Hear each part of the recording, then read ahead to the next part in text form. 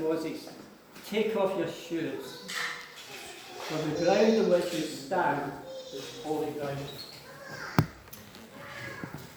And from a normal perspective, we would always look and we would be saying, but surely the first thing you would call holy is the name of God, or God himself. Yet in the scriptures, the first thing God called holy was a piece of ground. And the Bible tells us that he not only spoke to Moses, but when Joshua was coming into the promised land, the angel of the Lord came to him and said, take off your shoes. You are in holy ground. And if that wasn't enough, just in Mount Sinai, just coming into the border of Canaan, the promised land, we read about Solomon, who spoke the words, saying, I have to build a separate house from my queen, my Egyptian queen, because everywhere the Ark of the Covenant has been is holy ground. And for everyone it takes, it's a worthwhile study to look at all the places that the Ark of the Covenant travelled. And we know from Scripture, God calls that land his land. And the children of Israel, many people hate them. We see that in these days. And they want to judge them. But the Scripture says God judged them double for their sins.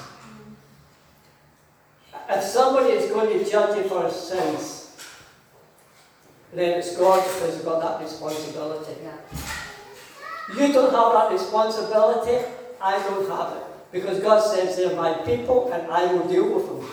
And when they sinned, they got double the punishment.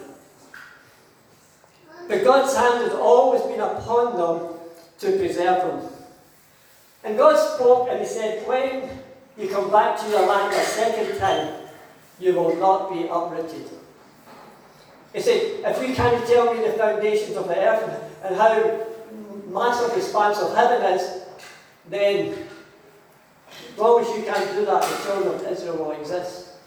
And he even goes further, he says, when I create a new heaven and a new earth, he says, they will be before me. So, we know what the Scripture says about Israel. We know what it says about Hamas, because in Genesis chapter 6, I think it's verse 11, the Bible says, and the world was filled with violence. And the word there for violence is Hamas. And so it's an ancient wickedness that's been there since the beginning of time.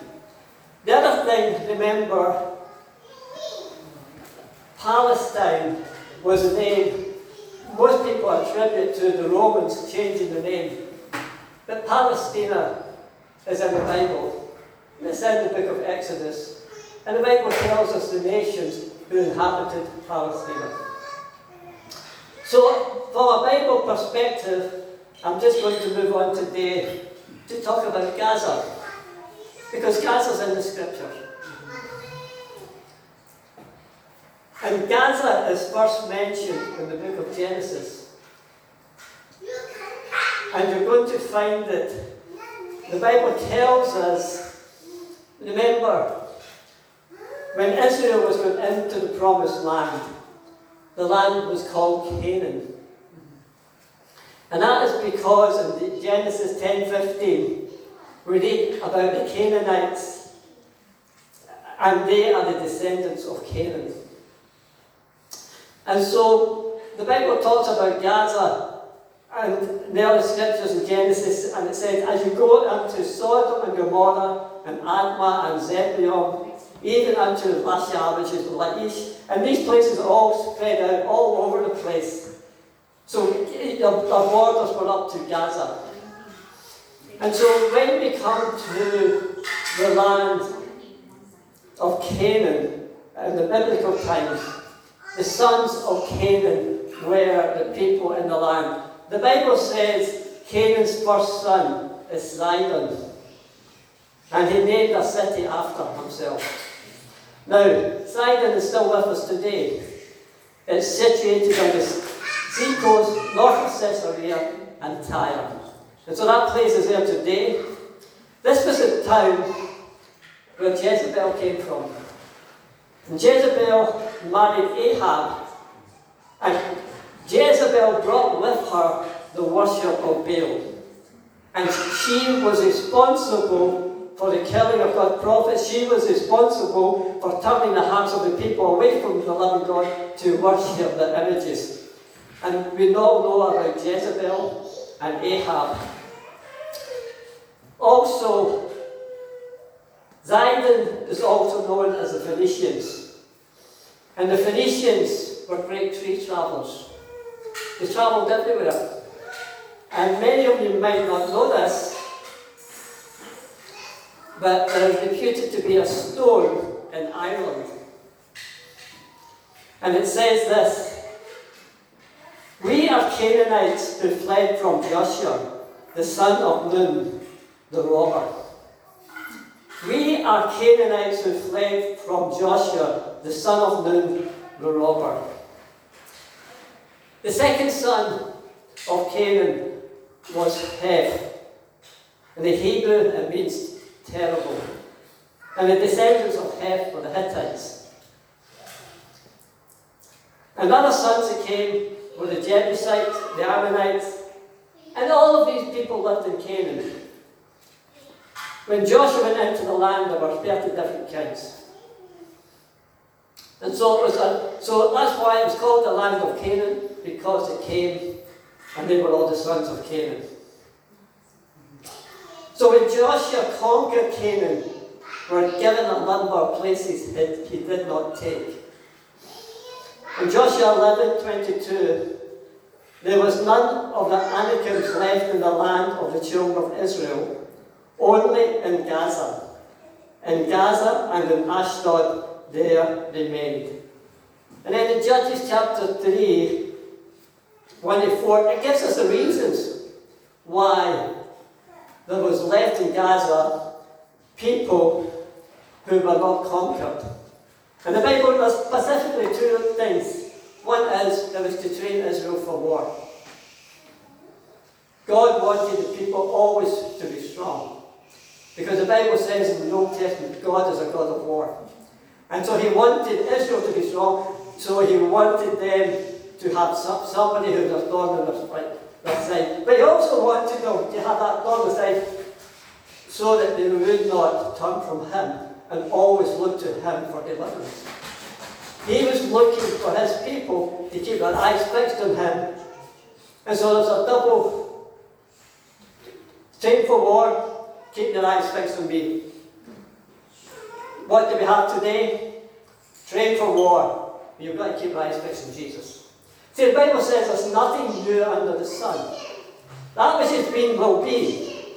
And there is nothing new under the sun. And so as we come into today's events and look at today's events, we're getting a mirror of already what's taken in the past.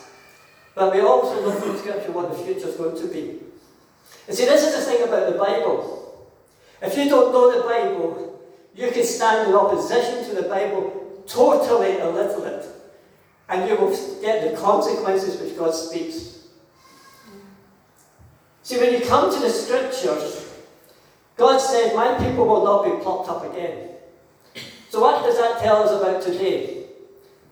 It can tell us that Iran, Turkey, Russia, Libya, all the nations which are mentioned between Psalms 83 and between Ezekiel, they can all come against Israel. And they might do lots of damage, they might get so far. But the Bible says the God of Israel will not pluck his people out of their hand again. So people have a contest. And if you want to know if the Bible is true, you look to see the outcome of what's going to happen today. Because God's word, you'd only be able to deny and say it didn't work when Israel was pushed into the sea. And God has said that will never happen. It will never happen. Even if they had every single nation on earth come against them, God said that will never happen. So you have to come to this place to say, we're dealing with a book It tells us of the past, but the past gives us pictures of what's happening in the present. The Bible tells us how we should be praying. Now, different people pray different ways, and they pray for different things. But when I come and I read the scriptures, I'm not praying specifically for Israel because they're great. I'm not praying against the Palestinians because those people need saved. But what I do is I pray in alignment with what God says. Praying in alignment with the Word of God. Because God is the judge and God deals with His people. And so when we come to this scripture, when we read about the Anakim, they were destroyed in all of Israel, but the Anakim remained in Gaza. And the Anakim are first mentioned in Deuteronomy 1:28. And you read about them there. In the Hebrew people, they see the Anakim as the descendants of the Nephilim, which is the offspring of fallen angels. The offspring of fallen angels first happened in Genesis chapter 6. One of the reasons for the offspring of the fallen angels was to corrupt mankind. The flood that came to Noah because mankind's DNA was corrupted, and also because of the wickedness, because in the corruption of man's DNA and the giants, there was also strange, the Bible talks about strange flesh, which means bestiality, and all of those type of things going on. And so the flood comes to deal away with mankind plus the animals. Noah is preserved because his DNA is still perfect. And so the Bible talks about, we've got remnants of these giants. And the remnants of the giants are in Gaza. That's a stronghold. The sons of Anak are there. We read about that in Deuteronomy 9:2. And they had a city called Kirjath Arba, the city of Arba, the father of the giant Anak, after whom the Anakim were named. And when we go to Joshua 15, verses 13 and 14, we read about Caleb. Caleb was one of the spies when they went into the promised land and came back and said, "Hey, there are giants here. Let's go in because the bigger they are, the harder we're going to fall. Let's go." And the people said, "Ah!" And the people were terrified. But at the age of 80, when they entered the promised land, what did Joshua do? "I want my inheritance." What was his inheritance? The city of Arba, the city of Anak the giant, the city that became Hebron. And Joshua took on the giants and slew the giants and took possession of the land that God had promised him. And so, when we come to the 12th century BC, we find in Egypt, in the walls of Ramesses' temple at a place called Medinet Habu, they have got the inscriptions of a warfaring people who were seafaring people who started to raid the coasts of the East Mediterranean. And these people, the Bible says, came from Qatar. And most people agree that they came from the island of Crete. And they were the Philistines that eventually inhabited Gaza. And of course, we know the history of the Philistines. They were Israel's arch enemies. And here again, what do we find in Gaza? In that area, this is where Goliath comes from, of the giants. This is where the brothers of Goliath come from. And so, Gaza has always been one of these places where there has been a stronghold of wickedness. And it was there back in history. It's here today as we've witnessed in these last past days. And so the Bible tells us when the people of God entered Canaan, they had to deal with the people of the land because the people of the land were corrupt. They went after strange flesh, which means bestiality, and all the things which you abhor were taking place, and that is one of the reasons they were told to be wiped out. Also because it was God's land, he didn't want his land polluted. And so the Philistines were there. And of course, the fall of Israel, David slew the giants. David conquered the place. The battles always went this way and that way. And the last mention of Gaza in the Bible is Philip going down to meet the Ethiopian and to tell him the good news. But Gaza, like Jerusalem, was conquered by Nebuchadnezzar. And this is a strange thing. When Israel was dispersed, you had no more Philistines. The land of Gaza becomes a desert. Nobody's there. And I quoted to you the last time the book by Mark Twain, who travelled through that place in about 1860. He said, it's such a barren place. He said, nobody would want to live here. And how do you know the Bible's true? Because when the children of Israel start coming back to the promised land, what happens? Enemies of Israel start to come back to that promised land. It's always been the case. It happened when they were in Babylon and they came back from Babylon. Then the enemies started to pop up. So the land lay from when Israel was dispersed with the Romans in AD 134, 135, right through until they started to return. That whole land was barren. Nobody was living there. They tucked in the place for 400 years. They couldn't produce one Palestinian because there wasn't there. And so we come through, and of course things begin to change in 1948.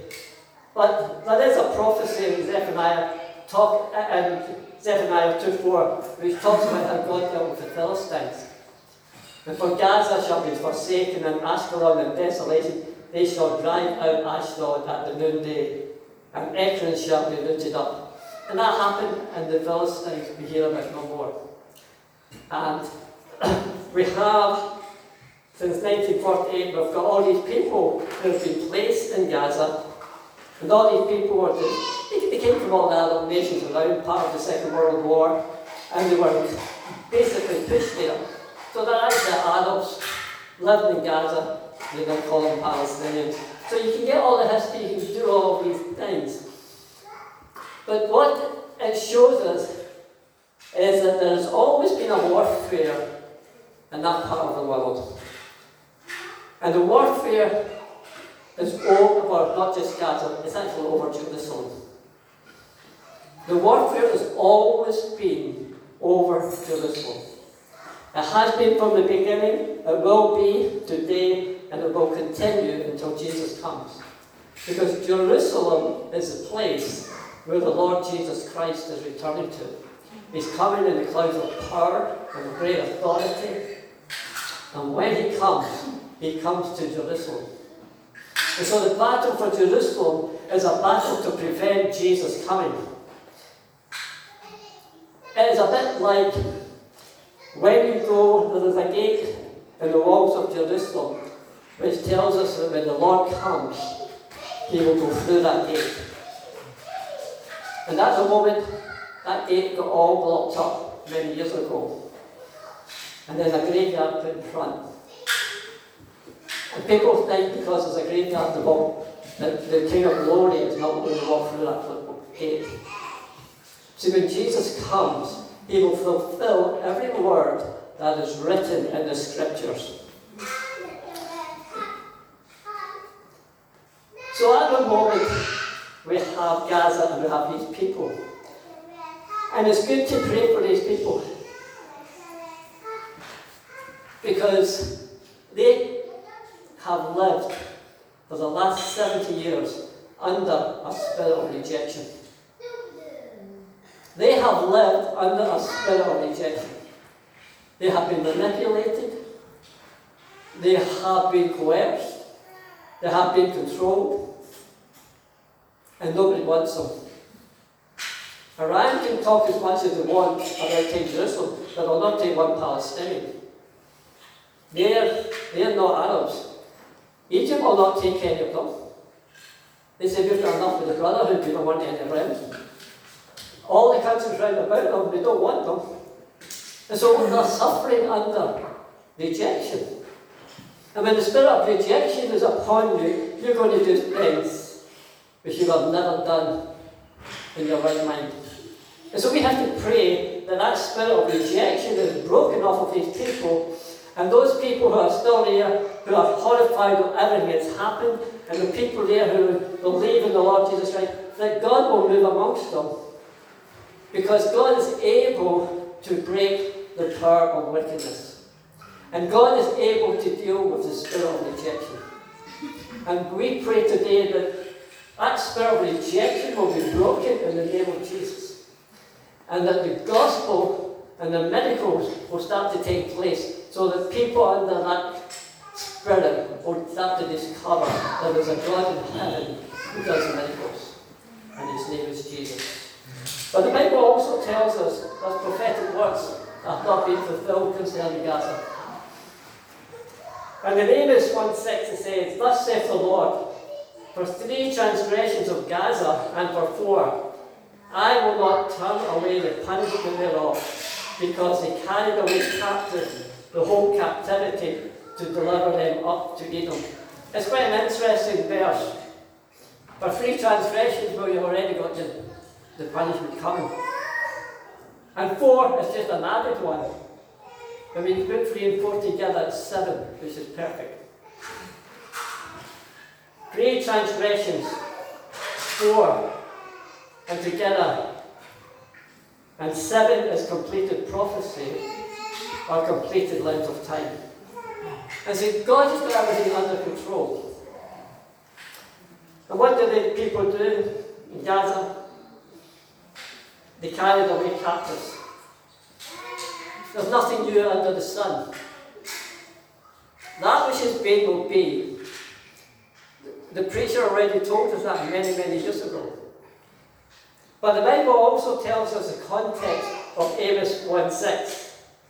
The context, the Lord will roar from Zion. And when we start to read about the Lord roaring from Zion, what's that talking about? That is talking about Jesus returning. That is talking about Jesus coming back and coming back to Jerusalem. And so Gaza is among a number of cities which are also mentioned in Zechariah chapter 9. And the judgment for every one of them is based on how they treated Israel.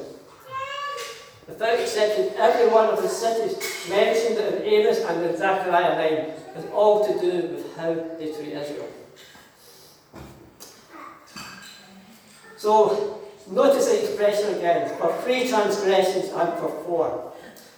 Now, I want to talk about God's system. God's system is 4 and 3. And just like 2 weeks ago, we looked at that verse, "Take off your shoes, it's holy ground." And that opened up for us a number of truths. It's the same when we come here and we look at the scripture, because what we find, the first mention of life in scripture comes on the 5th day.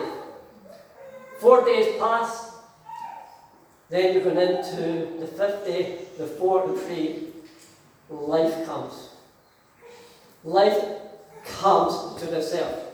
Now, there is, if you ever studied, there's Bishop Ussher. And Bishop Ussher, a Bible-believing man, he took the verse from Scripture from Peter. 1 day of the Lord is like 1,000 years, and 1,000 years is 1 day. And he said, so when we look at creation, God worked for 6 days, and then on the 7th day he rested. And so he said, what this is signifying is our 6,000 years, 6 days of history.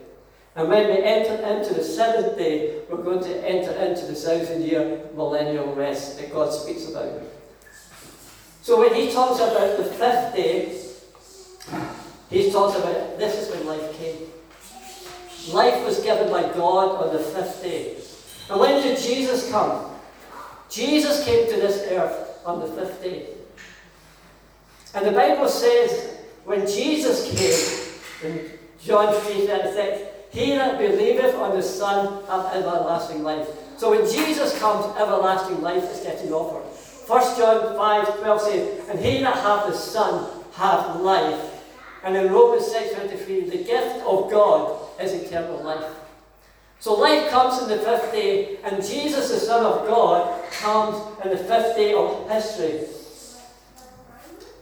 And he offers up his life for sin. He comes to give life. He comes to deal with sin, and he comes to open the door so that we can have a relationship with the Father in heaven. And the scriptures, as I say, states 1,000 years as a day, and a day is like 1,000 years. It's a prophetic timetable of scripture. And by the way, when we look at the prophetic time, there's many ways you can look at all the different angles and you come to the same conclusion. I've already mentioned before, I've written about how you calculate to an exact day that the Jewish people was established in Israel in 1948. You can do it from the books of Daniel and Leviticus and the book of Ezekiel. And how they got in 1967 Jerusalem is calculated the same way. But the Bible has a system of 4 and 3.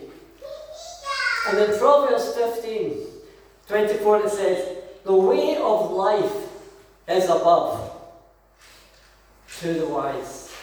The way of life is above to the wise, that he may depart from hell beneath. See, the one who came from above. And he declared, I am the way, in John 14:6. I am the truth, I am the life. And in Luke 21:20, it tells us, look up because your redemption draws nigh. We look up, and people who are wise, they're looking for the salvation of their souls. People who are wise are going not to be arguing with them, but they want to make sure that they are right with the living God. And so the scriptures tell us the way of life is above to the wise, that he may depart from hell beneath. So the Bible tells us that there's consequences for sin. The Bible tells us the way to get away and get forgiveness of sins. It comes through the one who came in the fifth day to bring life. And he came to bring eternal life and to deal with the problem of sin. And his name is Jesus. So the gospel is good news. It rescues us, it saves us from hell. And the wise person spends their time in staying out of hell. And so the scriptures, when we go back to 3 and 4, 3 and 4 is a worldly system. Proverbs 30:15. The horse leech had 2 daughters. Doctrinally, we can look at that from Revelation and Zechariah.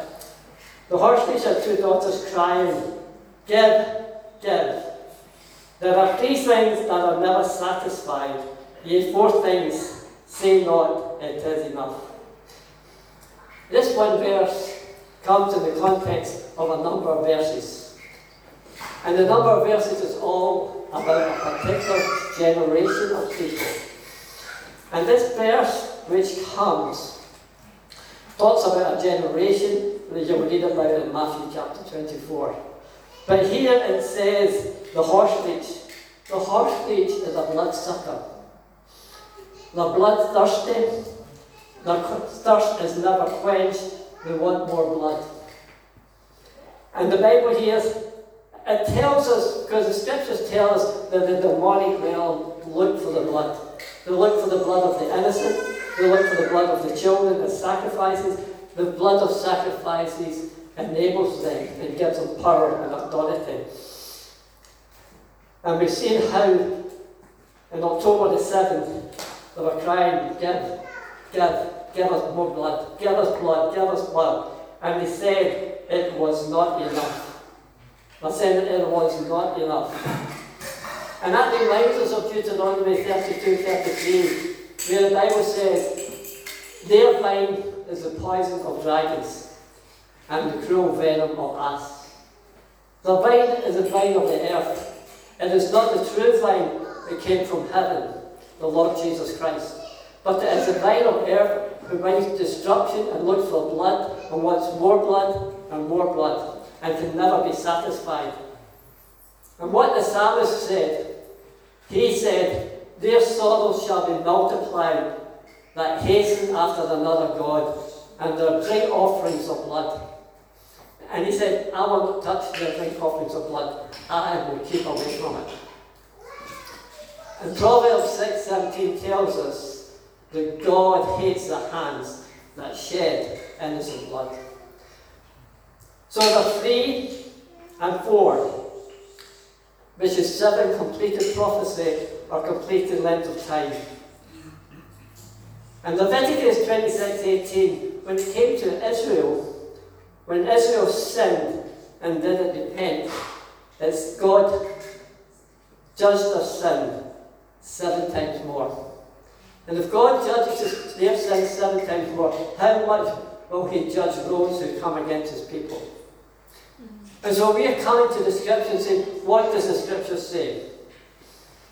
Well, Jeremiah 9:3 says, they bend their tongues like their bow for lies. They're not valiant for the truth upon the earth. They proceed from evil to evil. They know not me, said the Lord. So there's a group of people who commit wickedness and atrocities, and God says, they don't know me. They are not my people, they don't know me.